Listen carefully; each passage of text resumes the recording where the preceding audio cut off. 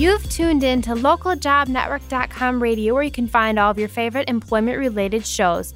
I'm your host, Katie Chesney, and you're listening to Job Search Guide, a show where we get tips and tricks from experts on how you can land your next job. And today we are talking about job interview mistakes. And if you've ever left an interview thinking that it went great only to not get the position, chances are you've made a mistake during that interview process. So joining us today to talk about interview mistakes is Ramon Santillon, and he is founder and consultant at Persuasive Interview. So Ramon, how often do you think people walk away from interviews thinking that they aced it, only to find out a week or so later that they in fact did not get the job?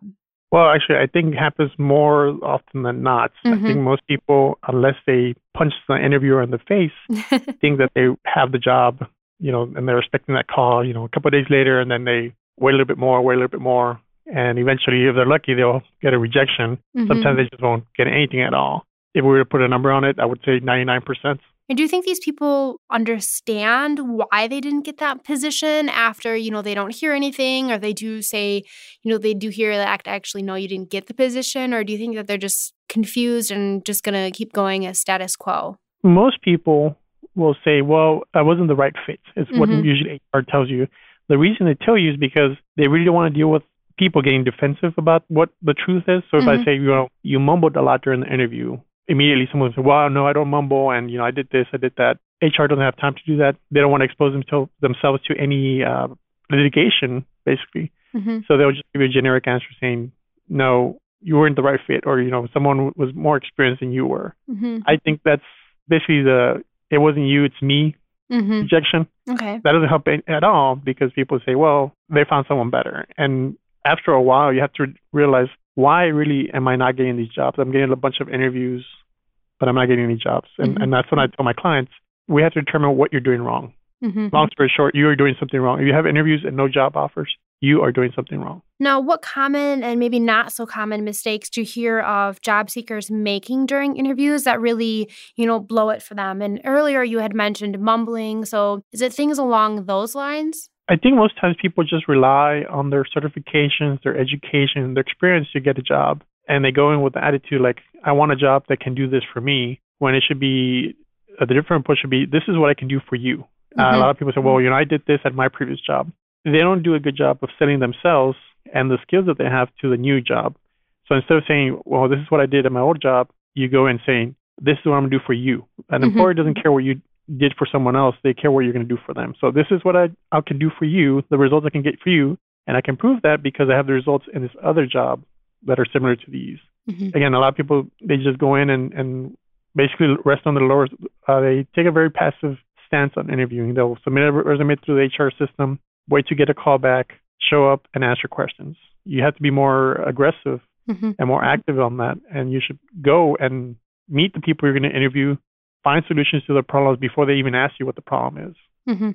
Now, do you have any strategies or advice for our job seekers out there on, general interview preparation so that they really can identify for a specific company what their experience can do for them and translate to adding value for that employer?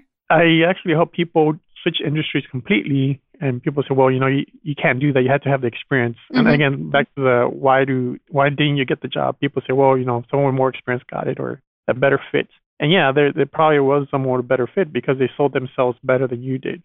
Strategies I would suggest, right off the bat, really, really, really, and I mean really, it's the company and the people that are going to interview you. I see this, they go and look at the website and they kind of they poke around and they make some questions during the interview like, oh, I see that you guys sponsored, Walk for the Cure or something like that. Right. I mean, that's banner. That's whatever, basically talking. No one remembers that. They're going to remember when you say, hey, I noticed that you guys did this.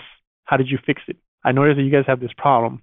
Recently, a client of mine for an IT position, she noticed that she's basically getting hired to create this portal for the company. When she was applying for it, she noticed that in the HR portal where she submitted her resume, they had a lot of problems. So when she went in for an interview, she's talking about this. Like, hey, I noticed that you have these problems in the HR portal. I'm assuming you have something similar for this portal I'm supposed to be building. These are the solutions that would have for you. Obviously, that interview went great. There's a job offer right now. and she's negotiating what salary she wants to get now. In that kind of situation, would you recommend like going to that employer's website and kind of looking for mistakes or things that you feel could be updated? Or does that really depend on, what position you're applying for, what your experience is and what industry you're in? It really depends on again, the market you're doing. For her, fortunately, she's in IT role, and it was easier for her because you can go to the website and find those things. And I tell my clients, figure out what the people who your future boss could be and try to get in touch with them. It's easy now. LinkedIn, Google, Facebook, all that stuff. Aside from that, start looking through the newspaper, saying, hey, I saw that you guys came in the news for this project. What are you guys doing about it? Or what do you think is going to happen in the next 6 months? I have some ideas I can share with you. I'd like to hear what you guys have to say first, or things like that. I mean, really do your research. Again, a lot of people, they just show up to the interview and they're not prepared at all. They maybe have an answer for what's your biggest challenge question. Right. Maybe not, maybe they do. But most of the times people just do it on the fly by the seat of their pants, and it shows. And again, people think, I did great. I gave great answers. When in reality, you didn't. You just thought of something on the top of your head and talked away. What we've kind of been talking about with these mistakes, and it's really just one mistake, and it's not being prepared. And you mentioned kind of, practicing an interview question and saying, maybe at minimum, someone will practice, what's your, greatest weakness, or where do you need to improve, or things like that. So how can a job seeker really determine what interview questions they need to practice and what they should prepare for an interview? Yeah, this is an interesting thing. No matter how much you practice some interview questions, chance that they're not going to ask you them. I mean, there's a million questions they can ask you. How can you prepare for that? What you should do, just basic interview questions. What's your biggest challenge? What's your biggest weakness? What's your biggest strength? Why are you looking for a new job? You have answers for that. What the key here is, you're going to have to manage your interview. Okay. Instead of you showing up and getting asked questions, you're going to leave little breadcrumbs for them, going back to your resume. So they're going to say, what's your biggest challenge? And you'll say, my biggest challenge is that this is a pretty cliche. I don't recommend this, but for example, is I'm a perfectionist.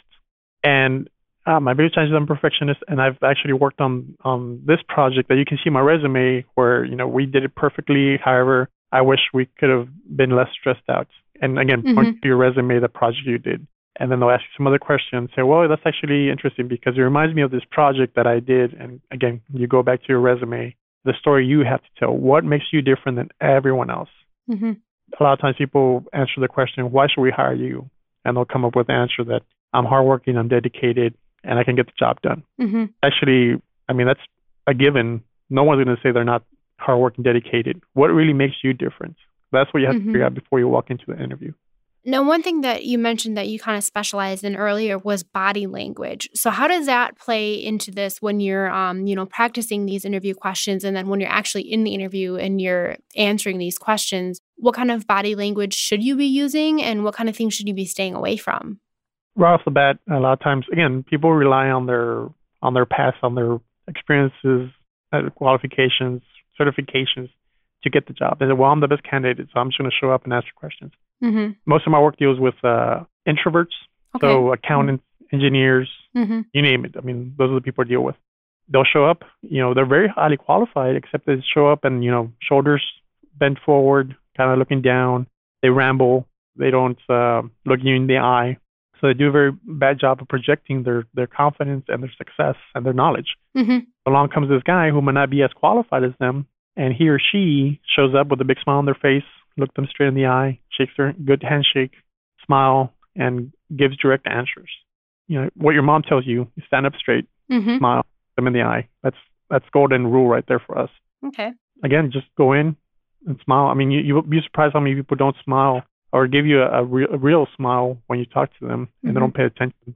Right. And interviewing, naturally, just because it's an interview and, you really want the job, so you're nervous. So I think just, keeping in mind that they're just people, and as long as you put your best foot forward and you practice and you're prepared and you're confident in yourself, then that should kind of reflect through your body language. Would you think? Right. I do. And one thing on practicing, a lot of people, they say, okay, I'm going to practice my interview questions. So they'll sit down and then say, okay, what's your biggest challenge? They'll come up with an answer. What's your biggest strength? They'll come up with an answer. However, when it comes to the interview, they answer the question, a great answer, but their body language gives them away because they're hunched over. They practice in a bad way. They practice, sitting down, looking down at a piece of paper, when in reality you should be practicing in front of a mirror and seeing what you're doing. Mm-hmm. It's not super easy because we can use your phones, literally our phones, to just record ourselves and answer a question. Okay, you can tell your friend, hey, ask me a question, I'm going to answer it. Mm-hmm. They'll do that, and then you can see yourself, oh, I didn't realize that I was looking up to the side, or my shoulder twitches or something like that. So that's the key. You have to know, you practice like you're going to do, like you're in the real interview. Mm-hmm. One thing I do with my clients, I actually like meeting them at a Starbucks, and I drill them, and they say, well, why am I having Starbucks? And I was like, well, because you're in a Starbucks, you're going to be nervous. Mm-hmm. And I want you to do two things. I want you to be nervous because I want you to know how it feels like to be nervous. Because again, when you're interviewing, you're going to be nervous. And then two, I want you to really manage that nervousness. So when they're standing up and it's okay, give me an answer, what's your biggest challenge? And there's people walking around, they get nervous. And I say, okay, I know the feeling, we're going to manage that nervousness. So again, Mm-hmm. practice as close to reality as you can, which includes making a video of yourself, answering, looking at what you're doing, your body language. I really like the suggestion you gave there of recording yourself and then watching it, because that is going to give you a really good indication of what the interviewer across the table is going to see of you. Right. And I did want to switch gears a little bit and ask you about persuasion and how that plays into job interviews, and how that persuasion, when it's properly harnessed, can actually help you in your job interview as far as getting the job. When you go to a job interview, they've narrowed down the field to however many candidates. Usually it's about between at least 5 to like 10 people.